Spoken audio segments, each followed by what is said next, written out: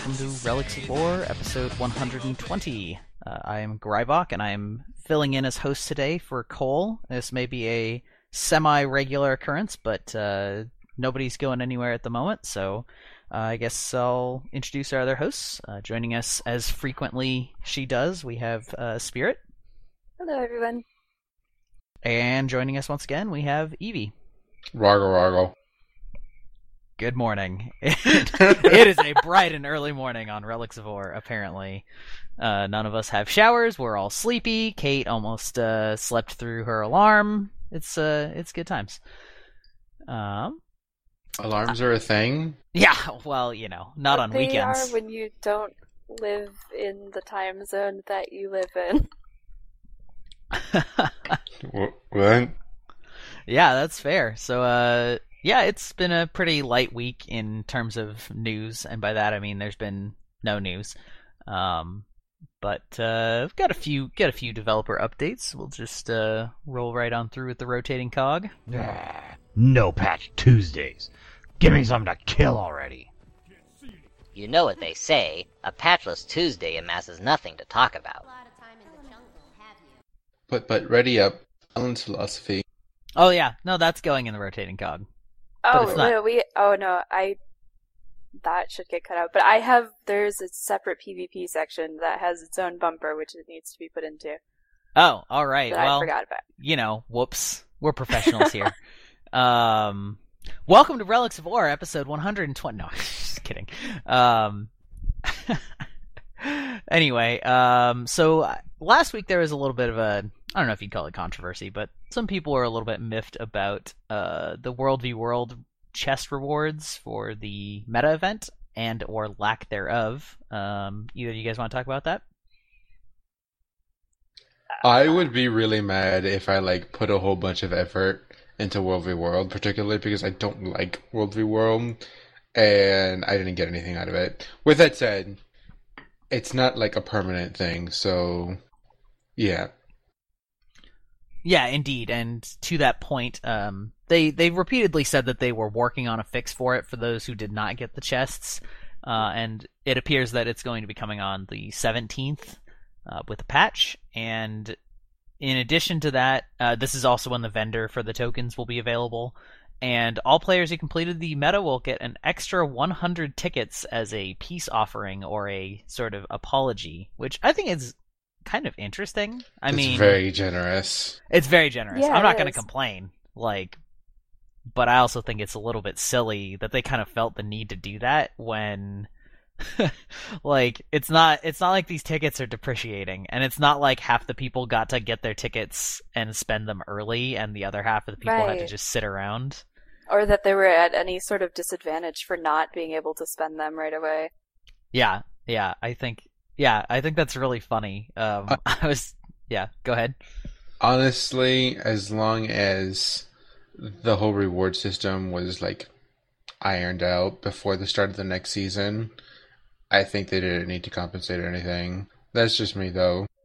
Yeah, I agree too. It felt like a tempest in a tea kettle. That's a new one. It's a beautiful never mental heard that? image. No, but it's wonderful. I'm stealing it forever. Okay. Yeah, it's, I feel like it aptly describes it, though.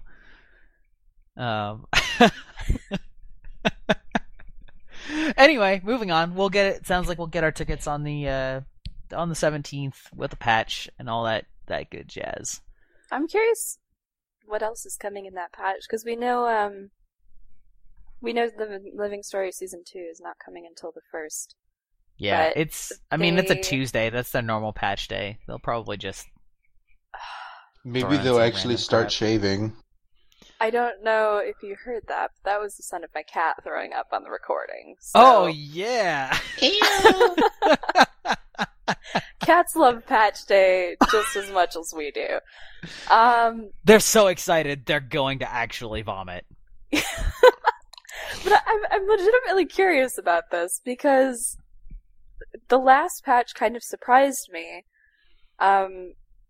In terms of its depth and what exactly it fixed. There were a lot of balance bug fixes, there were a lot of dungeon fixes, and it was kind of a really meaty patch for one that we didn't expect to have much of anything in it. So I'm curious if it's just going to be a tiny little patch on June 17th, if we're going to see more of these kinds of changes where they make dungeon alterations. Because that came out of the blue. We had no idea that any of that was coming. Not that it was unwarranted. It was definitely needed, but...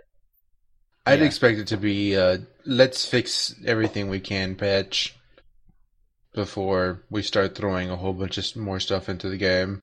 Yeah, it's kind of nice. I mean, I kind of expect not a ton, just from the perspective, unless they've already planned it out way in advance and they're just sort of slotting in this World v. World patch into it. Because in general, I mean, you don't really want to sort of destabilize any code that you have before you're about to put in a big feature patch. Right. But do you guys have, I mean, last week we sort of accidentally all flaked out on Cole. Is there anything you guys want to say about the journal system other than it's amazing? I'm trying to remember. What's the word I'm looking for? Wearily anticipating how it plays out. You're wary? Is that sort of what you're going for there? Mm-hmm. Mm-hmm. That's fair. I remember I did have a kind of a grudge against the... I don't know, I can't really fault them. The payment model is a source of apprehension for me, I guess. That's what I'm more wary about than anything. Yeah. Because for me, who's going to log into the game every 2 weeks, it's not going to be an issue. I'm going to get all this free content, right? Right. For my friends who really do enjoy the game, but have other stuff that they do primarily, and only log in once a month, once every 2 months, or, for a short period of, like, maybe a week within every 2 months or whatever, I'm worried about how that's going to affect them and their desire to play the game, because while the temporary content kind of comes and goes, you don't... When they get back after that, they're going to see all this stuff they missed, and, maybe they don't want to spend that much money on the game because they only play it every once in a while, and the gold cost is ridiculous. It's something like 24 gold per chapter because it works out to 200 gems. So at current prices, it's kind of a lot for those types of players who are the types only of people in the who game. don't have the money in the first place. Right. Yeah. So that's something I'm a little bit wary about, but I can't really fault ArenaNet for asking them to pay for content also. Like, I mean, it's really, the thing is, the question that it primarily comes down to in my mind is that compared to how it is now, would you rather that they be able to see what they've missed and pick it up for money, or just not even know that it ever happened? And I don't have a good answer to that question. I think we just have to see how it plays out. It's better than the previous system, but considering the price, it's not ideal. That's fair. That's fair, because some people were sort of bundling it up and they're saying, well, if you bundled up last year's worth of releases, that's, $30 or $40 or whatever, so that's like close to the price of an expansion, and I think that's fair. And I was like, I don't. That to me is not... That is not worth the price of an expansion. That's not an expansion's worth of content. And I mean, and we've harped on that a lot, but it has been lacking all of the things that, or not all, but a lot of the things that make expansions a big deal to me, and so I would not pay an expansion's price for the content that we got. So it's interesting. I do love the idea that you can go back and play it, though. Yeah, absolutely. And I really like they've been talking about it, what achievements are worth in the game. And I really like the idea that they're going to start adding some harder achievements. Yeah. So that's something I can work towards. Because one of the things I've been struggling with is not lack of desire to play the game, but lack of goals to work on, right? I've got my fractals 50-50. I've done all the dungeons hundreds of times now. Sure. I've done, I've made a legendary. I finished my second legendary last night. You've blown through the living story content in an hour every 2 or 4 weeks. Yeah, it's just, I would like more long-term goals, and anything that goes towards having that for me is a plus, because if I don't have anything to work towards, I just start to lose interest.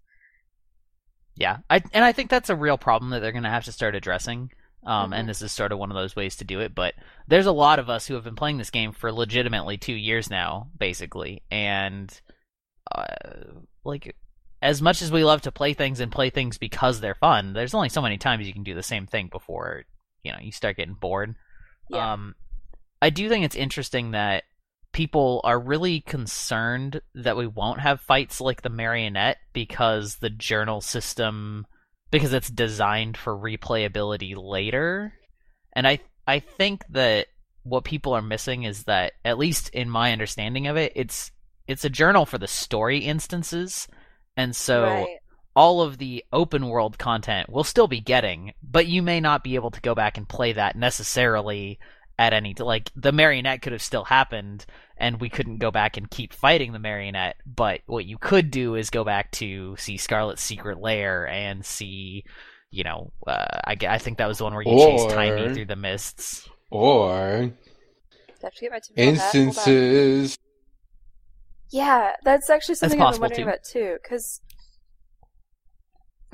people had been saying that you couldn't make there's no matchmaking feature in the journal, that you can all these people who want to go do this story. But I think, they could just make that not...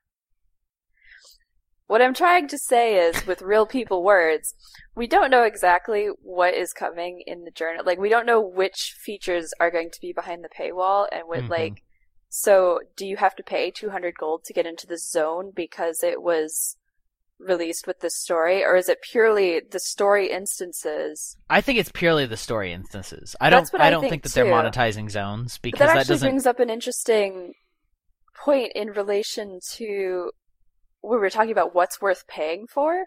Yeah. Because the story instances we've got thus far are definitely not worth 200 gold. I would not put that money in it at all. I thought my laptop just shut down. But at the same time, if you're getting free access to these zones and the type of content that comes in the open world, I'm not sure I'd want it. There's no motivation for me to pay for that story. Yeah, I missed a little bit of story. I'll go read about it on the wiki, and I'll just continue with my life. Yeah. It would have to be story missions for me, but then I guess people would complain about that too. Yeah. Really? I think it would be great if they had, I'm gonna... complain about piecemeal paying for story missions. I don't think that's gonna happen, though, so... Well, I would really like to see them... I would pay for story missions if they were fleshed out and well thought, and I think they will be. They'll have, I guess, to draw an equivalent to something we know, as we always do, but Guild Wars 1, the bonus story mission pack, which the journal has been compared to a lot. Right. Where it's got, not only is it kind of hard to do, it takes a little bit of learning to do any of those stories, but there's bonus objectives, which would come in the form of achievements, and having that sort of difficulty and multi-dimensionalness to it. It's not just you play through the story once, you learn what happens, but there's sort of learning mechanics and learning intricacies to it. I would appreciate a lot more. Sure. Especially because I was one of the only people that I knew that could do the Mersat bonus story. Uh-huh. And actually get more than one weapon at a time. So, and those are the coolest weapons too. So, that was pro. Yeah, exactly. But I think it'll be interesting. We don't have enough information yet, but I feel like a lot of people are sort of jumping to conclusions. Unsurprisingly, I guess. But you were alluding to something? Yes, and I wanted to use that as a segue, even though you kind of ruined it for me, that if there aren't rewards for these missions, no one's going to buy them. Sure. Yeah. That's fairly true. And that is something that happens with an expansion where, no matter what you're buying it for, you're buying it because there's something for everybody. Mm-hmm. But monetizing it out to be piecemeal, it'll be interesting to see how that turns out. But anyway, I think we've sort of said our piece between us and Ryan multiple times last week. That episode was really funny, at least to me. It was beautiful. I hope our listeners enjoyed it. I was just expecting no episode when he emailed me that. I was yeah. It got my work in progress seal of approval. Yeah, exactly. So anyway, speaking of multiple people being on one account at the same time, there's been a recent wave of hackings. See, that's a good segue. It was beautiful. You ruined it. So I know. I think it's sorry. Can we just say, I don't think I've said this on the show, but when we did our interview with Chris Whiteside, he said that Eric had fantastic segues. I thought that was the best part of the interview. Yeah, because if you've listened to the show for a while, you know that we love our segues and we love ruining them for each other. Yeah. Anyway, but there's been a recent wave of hacking, gold sellers, all that jazz, and there's a few standard suggestions. Evie, do you want to go over either of these? This is where I'm gonna go into Evie's wisdom, TM. Okay. First of all, the most important thing you can do is to not use a password that you use on any other site. Yeah. Number 2, use a password that is ridiculously hard to decipher. Case in point, do not actually put a word in it. Which I know sounds weird. But there is a certain length at which, once it is a certain length, whether it has words or not, unless it's actually a phrase, is not super relevant. Like, as long as it doesn't mean anything. Mm-hmm. Like I think it was XKCD, and they were basically saying, like, if you make your password like Vader Umbrella Skittles Baseball Park, like, that password is, and then you throw in a couple numbers or whatever, like, that password, even though it contains words, is sufficiently long that it's really no different to anybody that's trying to crack your account. Here's the thing, though. There's character limits. Oh, sure. Which has been a problem. It depends on how long your password is. For many, many a time. Yeah, that's true. It depends on what you're working with. But it is easier to remember Vader Umbrella Skittles Baseball Bat than, LFQT Z134 tilde asterisk. This is going to sound kind of nerdy of me, but I base my passwords for each game based on my fondest memory of that game. That's really smart. That's actually really smart, is like finding a way to remember it where it means something to you, but it doesn't mean something to anybody else. And this is where I have my Sheldon moment and say that I actually have the date in my password. Oh, wow. That's impressive. There was a thing I was going to say. Oh, ArenaNet actually just put out a page about advice on choosing a unique password, and they actually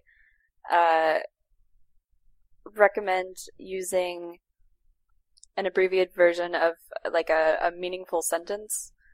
Like, when I was 7, my sister threw my stuffed rabbit in the toilet, and it just becomes WIW7, MSTMS, like just the first letters of each thing. So that's an option for you if you don't want to go with the words. Yeah. Anyway, main points of advice. I think, honestly, Evie nailed it with your first one. Don't use a password that you use elsewhere, because the primary method, despite what movies teach you about hacking, is the primary method of getting your account is not that they run some cracker that deciphers your password or whatever. It's that they've broken the security on a not very secure website and gotten access to a database of passwords, and then they just try those they just look at your email and password and just try that on a ton of other things, and everywhere that shares the same email password combination is quote unquote hacked. So that is by far the biggest way that you will keep yourself safe. Which is why ArenaNet has a list of passwords that people cannot use. because they've been confirmed to be compromised on other sites, and it's been that way since launch. That's right. So, with that said, that is how you can get yourself ready to not be hacked. And speaking of being ready, that was bad. That was really bad. you just going right into the next one? I mean, you're allowed to like transition the segment. No, it was so bad I had to call myself out on it. All right. I thought it was lovely. All right, well, I guess we're going to move into the Kill It With Violence, the PvP section. Hey guys, Bunker Guardian takes Clock Tower, and then AFKs. What do you do? Kill it with violence!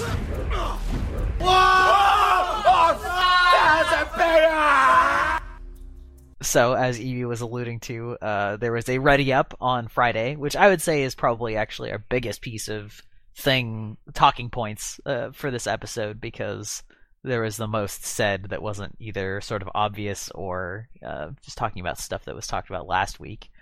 It's on YouTube, which we can put in our show notes, I believe. There's also live stream notes on Reddit.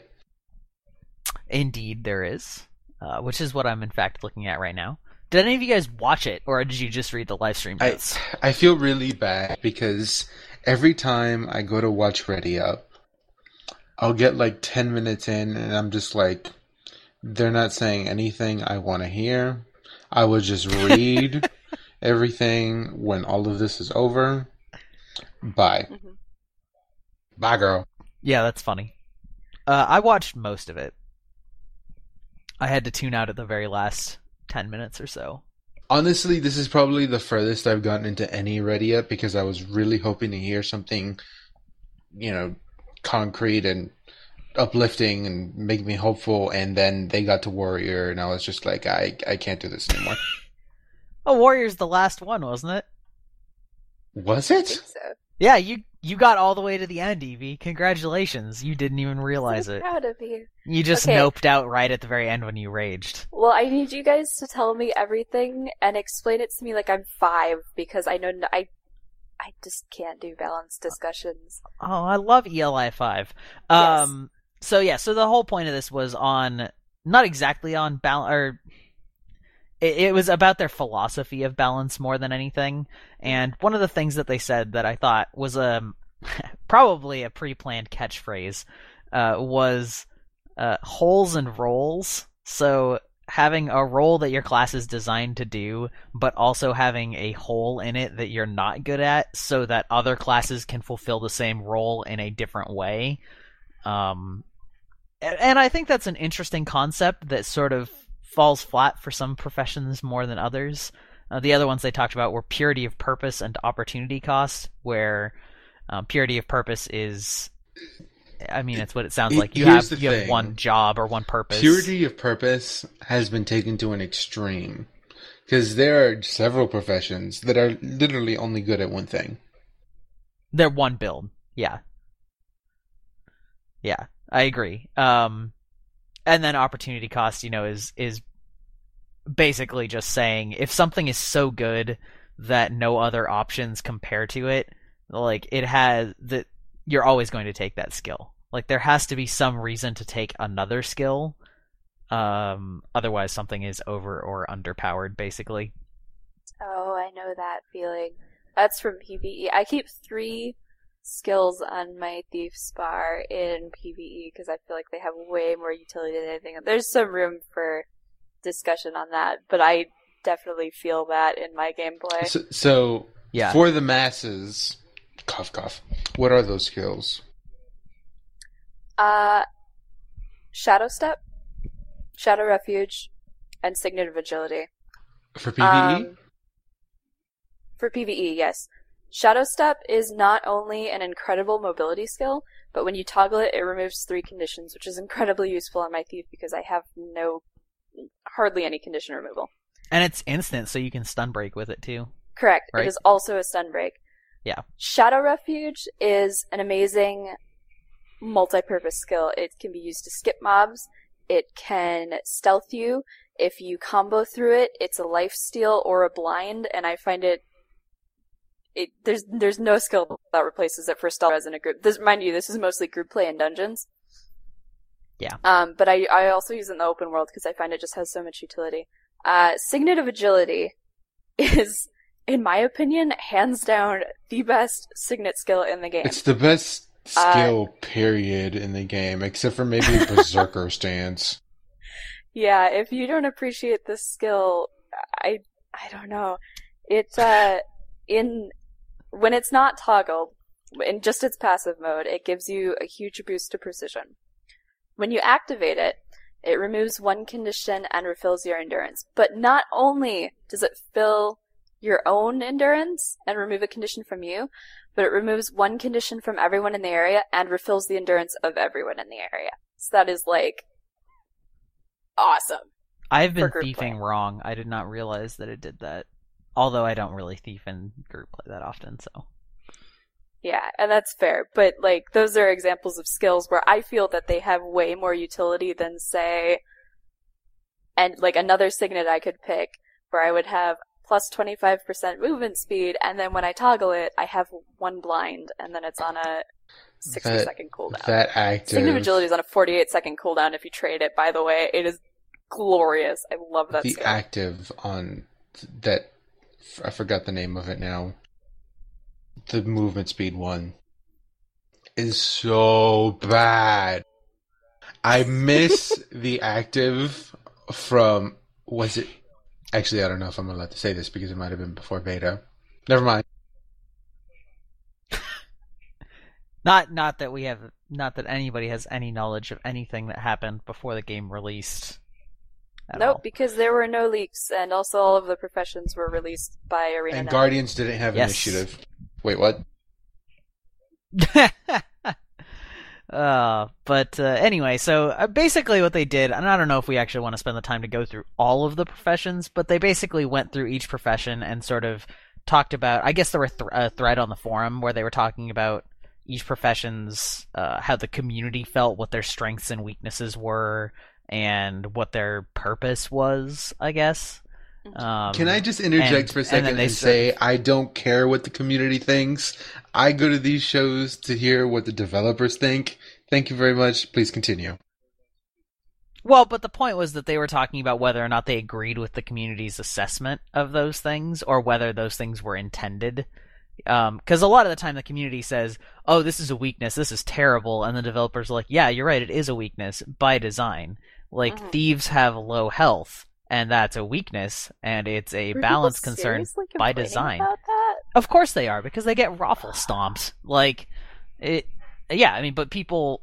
But that's what glass cannons do! I think a big issue with it is because thieves, at least in the PvP part, and even in PvE somewhat, your hardest goal as a thief is figuring out a way to stay in a fight. Which is why Sword Dagger became so popular for such a long time. And people are trying to hit that. And you can't do that with a thief now. You can't. You can't stay in a fight. You need to run in and out. And because of their bursty nature, or rather, how do I word this? What is supposed to be their bursty nature, that the whole sustain, like staying in a fight, just would not work, because then they would be way too powerful. Right. And they have the tools to escape, which is if they don't need to escape, then those tools are even more overpowered, because, like, if you're not designed to have to run away until you're vastly being destroyed, and then you can just run away with impunity and cloak, and... That is true.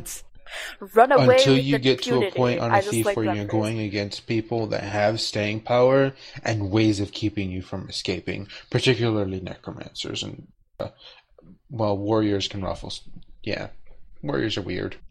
Sure, but like every class and every build has certain things that make them that sort of dance circles around them. Like, if you have good ways to remove a lot of conditions, necromancers frequently can just get build countered as well. But that's... anyway, that's sort of neither here nor there. I agree with what you're saying, but my point is, like, if they could stay in the fight like a warrior but still had thief evades, like, almost like warriors do. Well, sorry. That's how thieves stay in a fight, though, through their evades. Well, yes, through evades and being able to run away, but that's the point, is that if they didn't need to use those but still had them, you know what I mean? Like, if there was some other buff that let them stay in the fight as long as they sort of can by bobbing and weaving through the fight, and they still had all that dodging and escaping potential. I probably said this wrong. I meant this in the sense of that playstyle is ideal for a thief, but most people don't do that because their burst is kind of lacking compared to other classes. Yeah, sure, that's true. But those are the types of things that, like, come up in balanced discussions about, like, well, yeah, I love my ability to get in and out of fights and hit and run or burst and hide, but I'd really like to stay in the fight longer, like, with more hit points and all. It's like, well, yeah, I mean, everybody would love to be able to do tons of damage and face tank and run away in an instant, but that's, like, which is why most people play warriors. Hey! Yeah, exactly. But no, it was interesting what they had to say about some of them. I feel like some of their opinions on I feel like some of their stated opinions on them did not really jive with the reality of them. Absolutely. If that makes sense on some of particularly with, like, the elementalist is supposed to be a jack of all trades. Really? Yeah. Then where's their damage? Yeah, I mean, they can do high AoE very damage. AoE damage, and they're very good at controlling a point. And by point, I mean a particular area, not an actual point all over, though they make pretty decent bunkers. However, if you're going against it, if you spec for damage as an elementalist, you're going to get nowhere. Mm-hmm. Yeah. Yeah, it's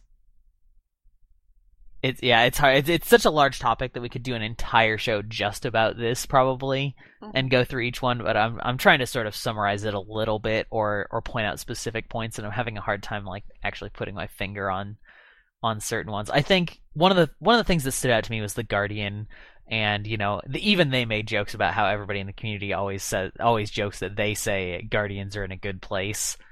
And I guess the disagreement I would have with them about it is that they said that Guardians are really good at, like, surviving and providing survivability to their group, and that Warriors have really good sustain, but it's selfish sustain, in that Warriors are really good at keeping themselves alive but not their party.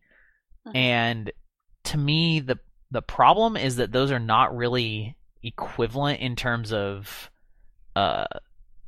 like, role usefulness, because one Guardian keeping alive an entire party of 4 people is always going to out DPS a Warrior, because, like, if you keep 4 people alive, whereas the Warrior keeps 1 person alive, no Warrior is going to out DPS 4 other people that may have died, and so that places an inordinately large emphasis on the Guardian's ability to do that, and how valuable that is to a team composition, and no other classes provide that. That's the problem. It's not that Warriors can't keep the whole team alive, it's that Guardians are the only ones that do it, and the things that they compared it to as a trade-off, they're like, well, Guardians don't do as much damage, but they keep the group alive. And I'm like, yeah, but keeping the group alive does way more damage than just keeping yourself alive, and that's why you see such a prevalence of, like, Guardian plus heavy damage dealers, is because nobody else really can replicate that. But looking at the meta, and I just want to point this out, this is probably where they're coming from.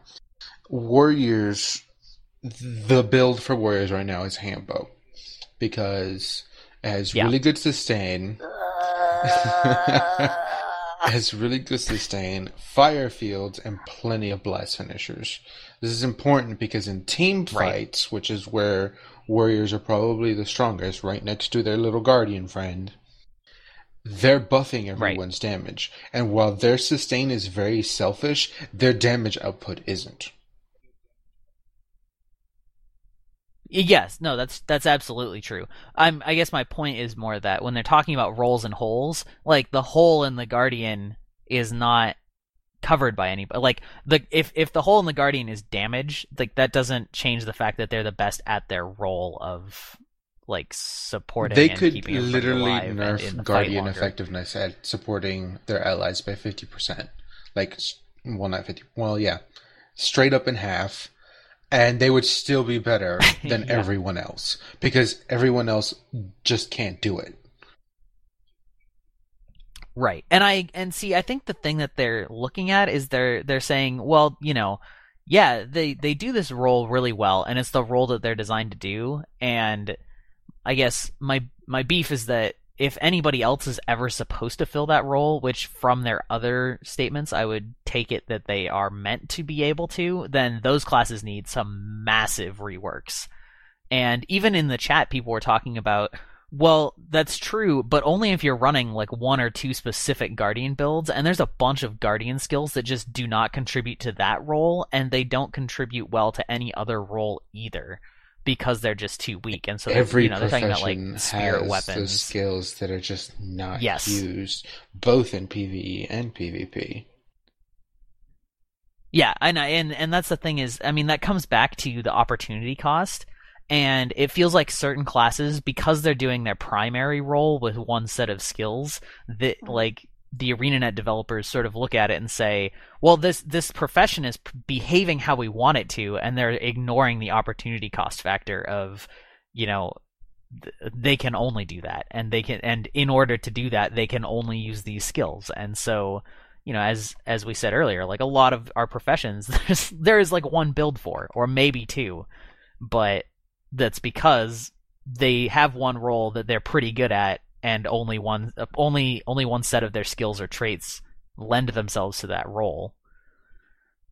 So there was a lot of that kind of going around, you know, and they definitely acknowledged some faults with certain professions, like with Ranger. You know, they acknowledged that the longbow is theoretically supposed to be a very high DPS long range weapon, and it kind of is not where they want it to be, and that like the pets are a huge problem. I make this suggestion every time I hear that longbow is supposed to be high damage. They should put a trait that somehow ties in with the longbow, that whatever boons your pet gets, you will also get. Because the biggest drawback of using a longbow is that you're not in melee range to get the support from everyone else. Yeah, that's a pretty big one. I mean, I feel like they could also do with just like increasing projectile speed as well, if among other things. But isn't that what the trait is for, though? There is a trait to do that, but yeah, I was just gonna say, wasn't there?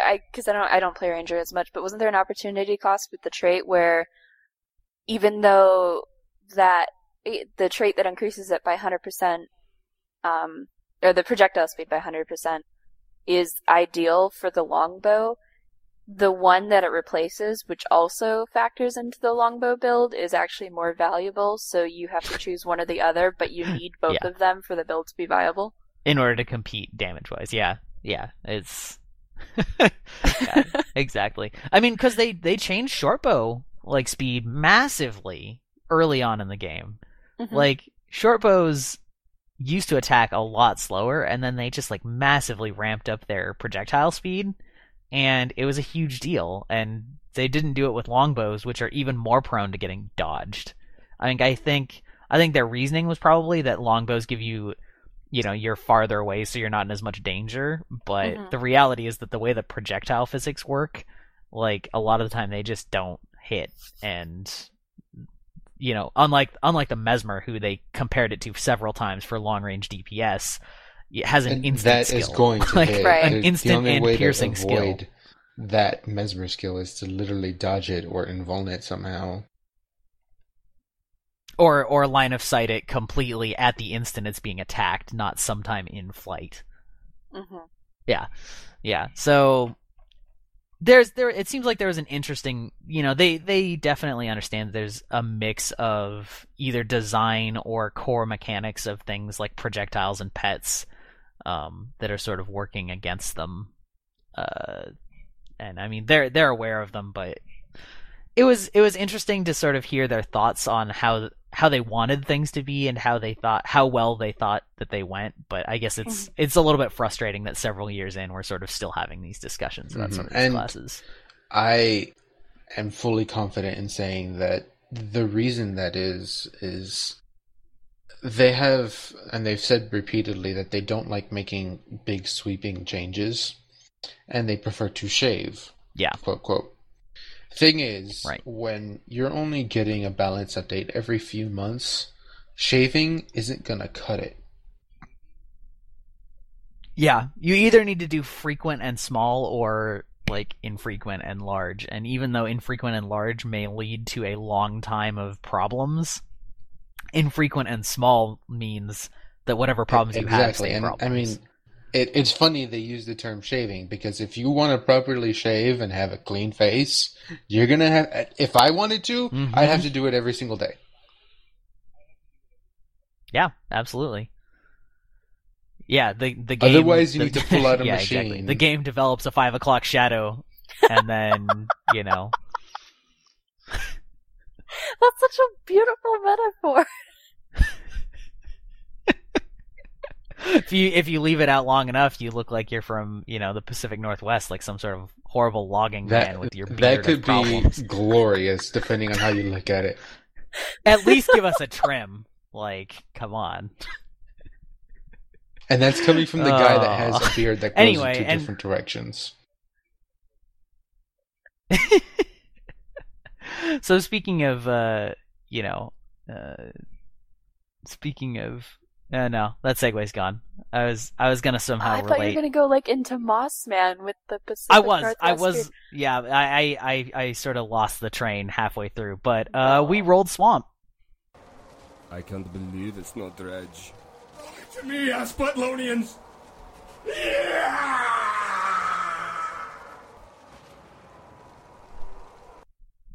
Which is our pro tip section, of course. Well, and speaking of Moss Man, Kate, you want to talk about that one? Did you add that one, or was that Cole that did that? Ryan edited it, but I can talk. Well, I can talk about the PSA. I don't know anything about Moss Man. Yeah, that's the one I'm talking about. No. Okay, so I believe this is not new, but it's something to bear in mind when you're running fractals. This is a PSA. If you switch equipment while you're dead in fractals, it has the potential to cause problems. Specifically, if you switch to equipment which has agony resistance inside it, that it can cause your total AR to become permanently lower than it should be, and can usually only be fixed by relogging. So for example, if you wipe on Moss Man, and you go, oh, it's because I have the wrong rings on, I need to put my agony resist rings on, and you switch them out while you're dead, you won't get that additional agony resist. And in fact, it sounds like it can lower it.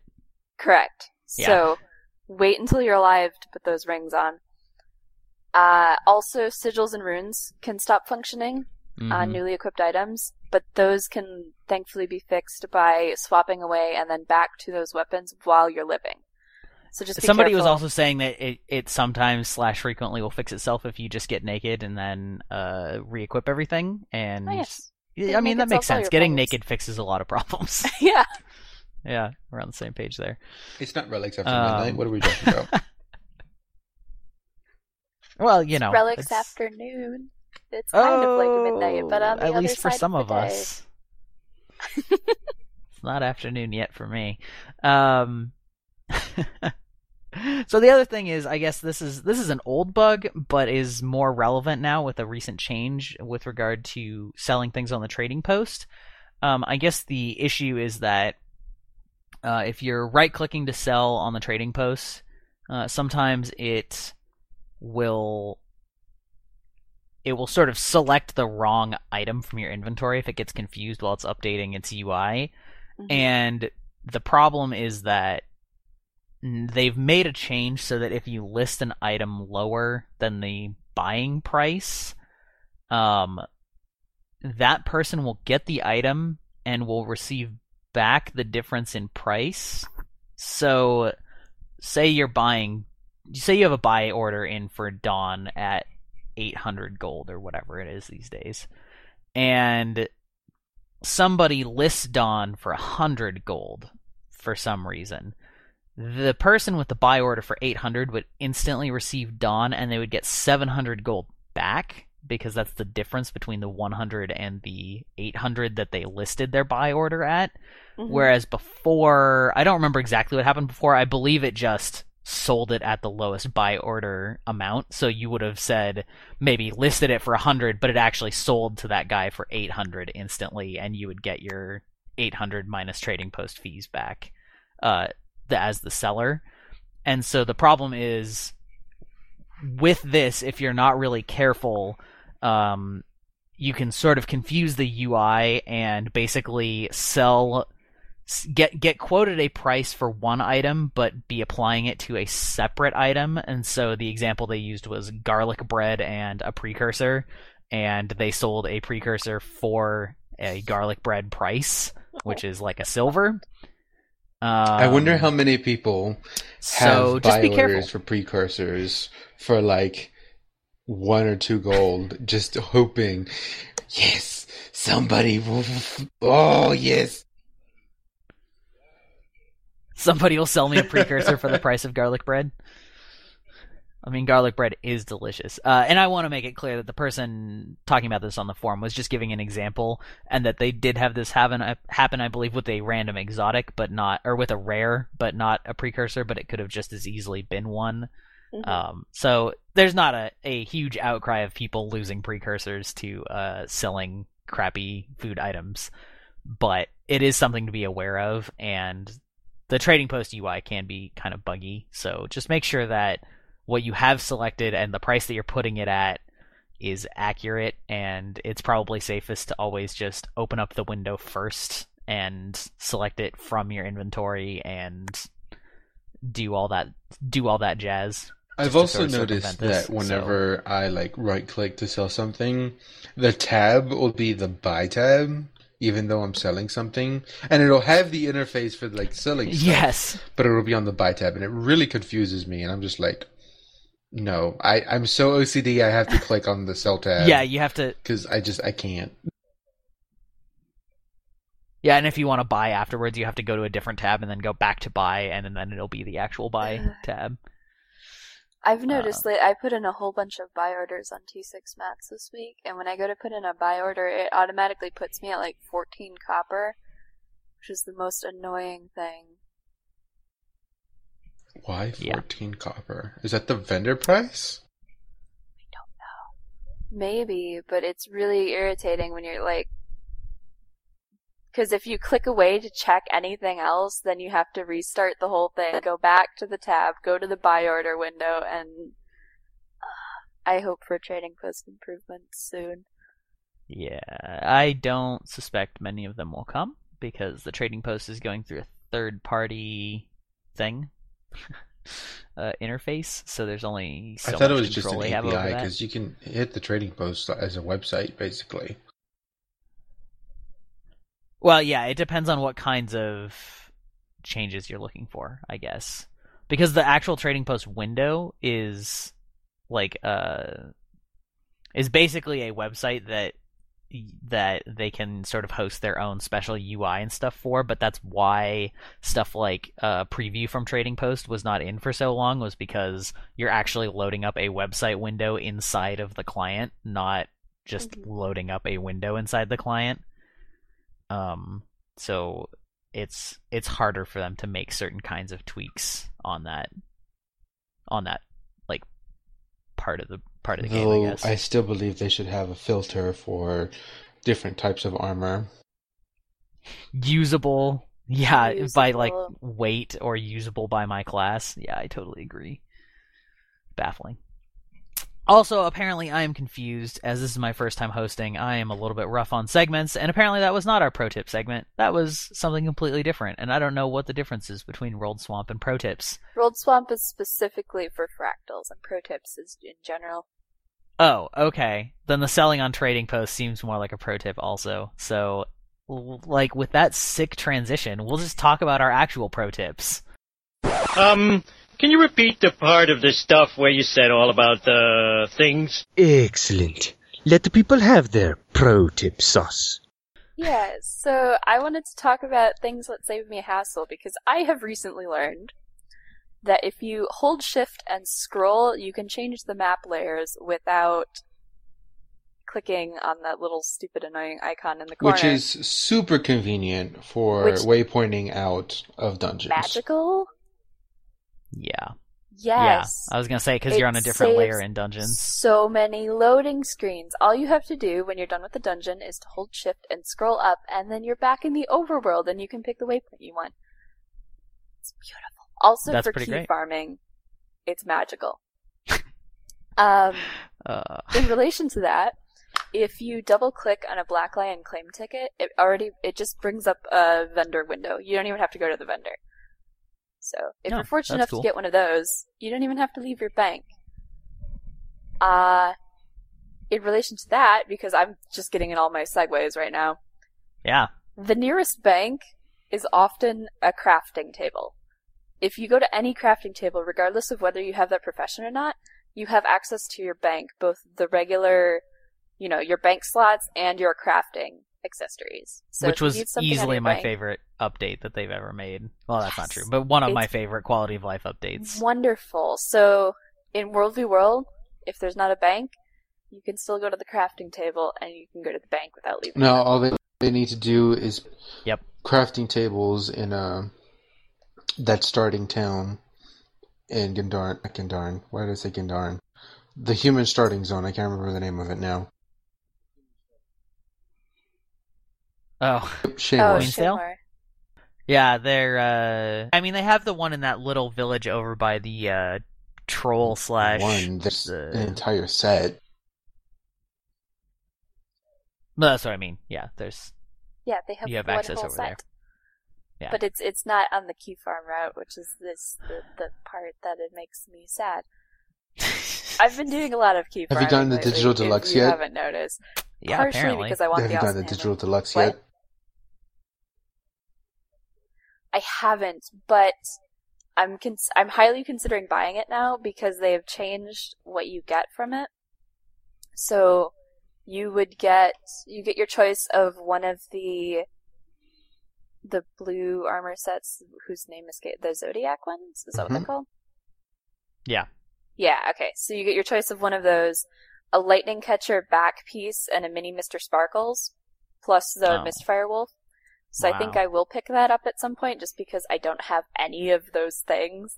The lightning catcher back piece is kind of expensive now. Yeah, I'm surprised it didn't come back with the Labyrinthine Cliffs. But that's another. I'm not. They haven't been. There's a lot of things that they haven't been reintroducing. Like at Halloween, none of the original Black Lion, at least, ones were back. There was no Mad Moon. There was no, Mad Moon was craftable, but there was no.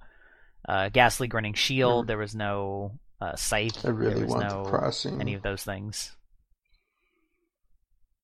Yeah, well, at least you can craft that. But I actually think that's really good for the game because it incentivizes you to actually take place in these events because there will be a monetary value associated with getting items that were exclusive to them Unless it's candy corn. that are sellable.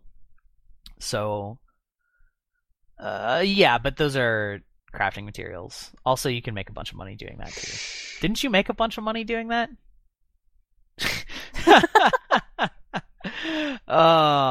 And speaking of making a bunch of money, just as a sort of a noob sauce pro tip, you can sell your items from just about anywhere in the game via the trading post, but you can only pick them up at the trading post vendor. But when you see that little icon at the top that shows with the little exclamation point that you have something, if you mouse over it, it will tell you whether you just have money waiting for you or items or both without having to open the window. So if you have some buy orders and some sell orders, it will let you know what exactly is available for you, at least in terms of items versus gold, which is a nice little time saver. Also for inventory management, and I think we talked about this recently, but just a reminder because it is so incredibly handy. When you open your inventory, there is a gear in the top right corner. If you click on that gear, it brings down a drop-down list of all kinds of stuff for your inventory. The first one that everyone should know about is deposit collectibles, because all of those collectibles will go out of your inventory and straight to your bank. Mm-hmm. Which is incredibly handy for saving space in bags in dungeons and such. Yeah. And those go to the collectibles tab in your bank, if you're not familiar with where that is, because I've had a lot of new players go, okay, they're gone, but where have they gone? Did I lose them? Notable exceptions are if you have an invisible bag. Anything in the invisible bag will not get deposited, so that's a way of sort of storing things. And also, more recently, mini pets no longer are automatically deposited, so you can actually have them in the top of your bag without. Now I'm just waiting for being able to summon multiple mini pets at the same time. My priest will rise. Good luck. Oh, along that line of invisible bags and other types of bags, a few things is that there are different types of bags, like, say, equipment bags, that will prioritize putting gear into that bag instead of your normal inventory slot.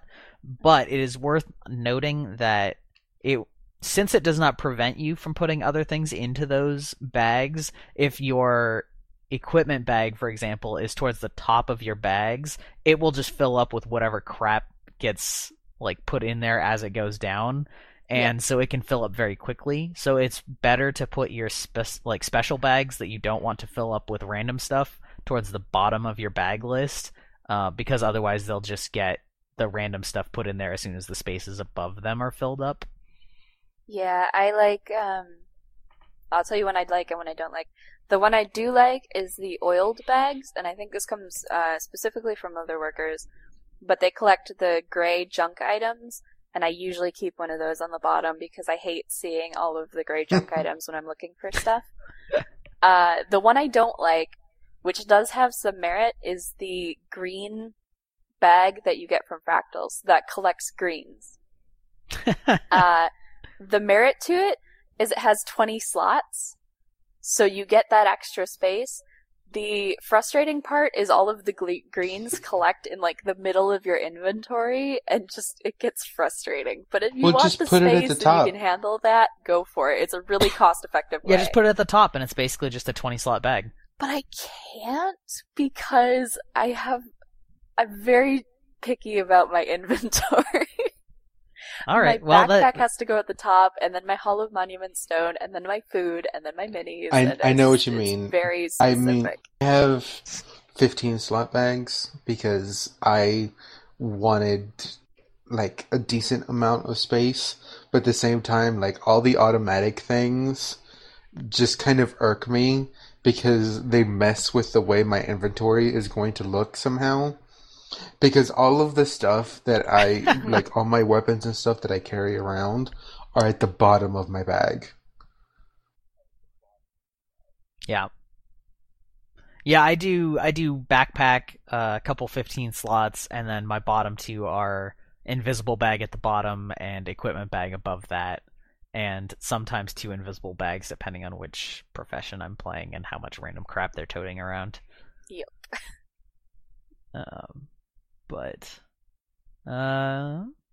I've got one more.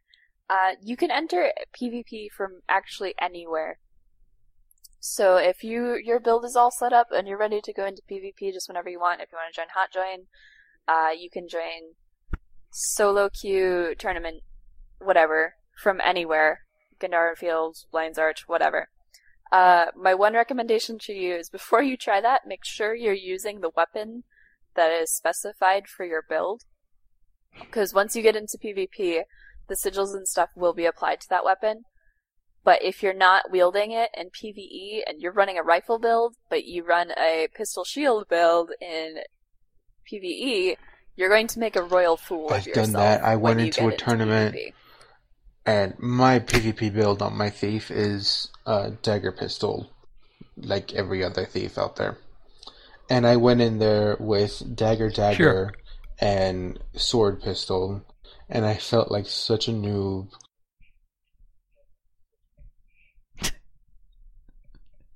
That's funny. But yeah, so that ends our pro tip segment for this week. Unless either of you guys had anything extra to talk about there. If you do world bosses, this is Nope. just a little PSA. GW2 timers is kind of wonky, and sometimes it'll have the wrong boss in the wrong slot. The only 100% accurate timer I've been able to find is the one on Dolphy by that shaman. All right, there you go. And speaking of rummaging around in our inventories, it's time to rummage through our mail sack. Whoa. Easy what happened there. to Not After Midnight? So yeah, we had a couple of comments / reviews or whatever. The first one was that they liked how the hosts stay on topic of Guild Wars 2 even at times when there's little to no news. Thank you for that. We try our hardest. We know that it. Just because we someone talk said about Guild Wars that, I 2 just for the have to most say part. that I love how in WildStar I get to play as the rave party class. There. All right, thanks for ruining it. But it's easy for podcasts to fall into basically just a personal rapport with one another and just talk about random BS. And I listen to several other podcasts about other games, and I've noticed that on some of them, and it does start to Or wear God thin forbid after a general while, gaming a lot of the time. podcast that talks about movies for the first half hour. Yeah, exactly. And yeah, it's something that, we don't have any strict rules about it, but for the most part we try and stay, if not on topic for the news of the week, at least on topic of the game. What was that? Did you hear that? Is that a puppy? No, it's my chair. Oh, okay. I thought it was an animal. Yeah, it sounded like something was being hurt, but really I just moved an inch to the left. You probably heard All right, something when good you job. moved an inch to the left. That poor puppy. Yeah, that poor imaginary puppy that I don't own. That those kittens or cats are stalking. Anyway, the other one was that they like the humor, community engagement, and the longevity of the show. That's what sets it apart from all the other Guild Wars 2 podcasts. And we haven't. It's been a long endeavor. Some of us, like myself, are more new members, but and some of us have been around so long that people didn't even realize that we were there the entire time. Okay, there's a story behind this, which I believe I haven't told in a while, so I'll tell it again. Evee was in the Alliance in Guild Wars 1, and I've been around in Relics of War since Guild Wars 1. Since 2010, actually. And I knew his character name, but I didn't know it was associated with Evee. So one day we were on Mumble together, just, talking, enjoying Guild Wars 2 and the like. And I go, I wonder whatever happened to that one guild. They disappeared, and I missed them. And Evee goes, it was me. Spoiler alert, he's been there for 4 years, and I didn't know it. Yeah, that can happen, especially when you have enough characters, that they don't resemble your general screen name that you adopt. Well, here's the thing.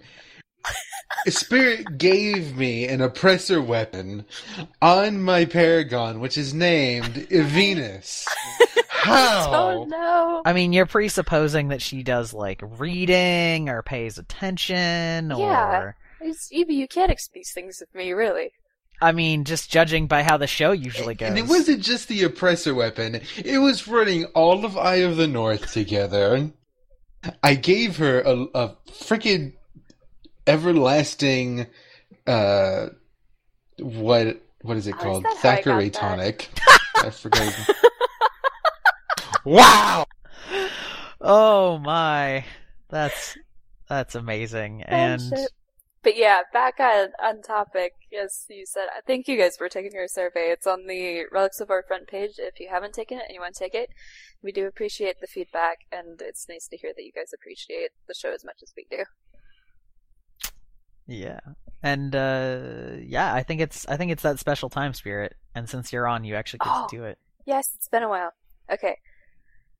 Hello, everyone, and welcome to CastCast, the podcast within the podcast about the cast of other podcasts in the style of casts of other podcasts. I have not gotten rusty, which is amazing. This week on CastCast, the DMT is doing a competitive PvE invitational, which I suspect ourselves and a lot of listeners will not participate in. It's an interesting community event nonetheless. So what they're doing is putting together a PvE tournament where 8 teams of 5 will compete for the fastest, smoothest dungeon runs in a competitive environment. I'm not sure actually what they'll be... the teams will pick which paths they're running, so I don't know exactly what it's going to be. But they're all going to be live streamed, and they're done according to the Guild Wars Speed Clear rule set, with the addition of if a player goes down or is defeated, they are disqualified. And the team has to continue with 4 players to finish the dungeon. If they get to a puzzle, so for example, like the puzzle in COF where you do need 5 people to complete it, and they don't have enough people to complete it, they are considered wiped and are disqualified. So, yeah, not something a lot of us are going to be competing in, but something to watch as, you know, a celebration of how amazing or how broken the dungeons are in PvE. The prize pool at the time I put this in the show notes was well over 1,000 gold, and people are still donating to it. So if you want to donate to this cause, you can contact Nike in-game at Nike, shockingly, Nike, to donate whatever you want towards that, if you like. And that'll be taking place on, I will find you a date, Saturday, June 28th, at probably the afternoon, because it's going to be convenient for North American and European players. And can I just say that I would love to have been like part of this, only I don't have the gold to have max stat armor, so it's just like, Yeah, it's not the type of thing that really floats my boat for actually participating in it, but I think it's interesting. I love that they're actually hosting this kind of thing. Yeah, I think it's just a cool kind of community event. Oh, and for best sure. of luck to anybody who is participating in it. Indeed. Well, it sounds like it's time to move on to our last segment. Wheel of Morality. Turn. Tell us a lesson that we should learn, Evie.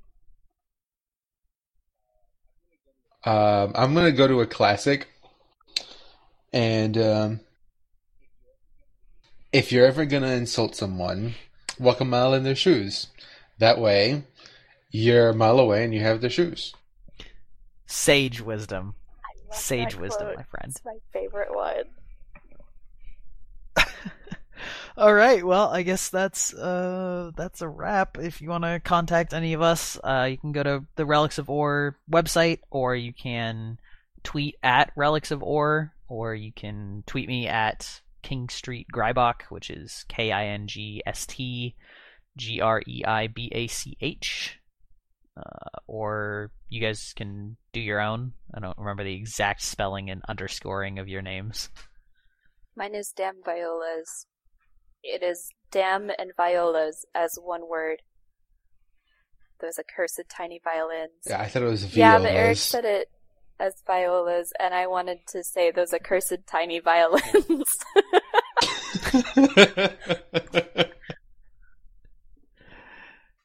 Evie, do you wanna put your Twitter out there? That's fine if you don't.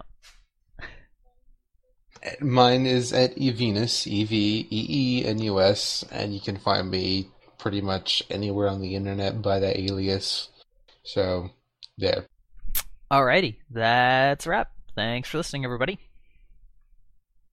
Ciao! I'm waving. You can't see us waving, but we're waving. No, we have to. It's a tradition. That was another episode of Relics of Ore. If you'd like to get involved, you can find us on any social networking site such as Facebook, Twitter, Steam, and many more just by looking up Relics of Ore. That's Relics of ORR. Similarly, if you'd like to send us mail, you can send that to relicsofORR@gmail.com or go to our website, relicsofore.com, where you can record right there on the front page using our WordPress widget. Just put on a headset and give us your feedback. Or if you feel more comfortable with it, you can go ahead and just record the audio and send it to us as an OGG or an MP3 file. If you'd like to join us in-game, send a whisper to Cole, C-O-E-H-L, and Nexi, A-N-E-K-S-I, C-Squirrel Run, that's a C, and then Squirrel, and then Run, or Spirit Face to get in contact with us or join the guild. Last, we always love the comments, so if you want to go to our main site and start commenting on some of the posts that we've got or join our forums, you can have fun with that. If you listen to us on iTunes, you can find our page on the market and just leave a comment or a rating that you feel that we deserve. We appreciate that. We'll read them on the show.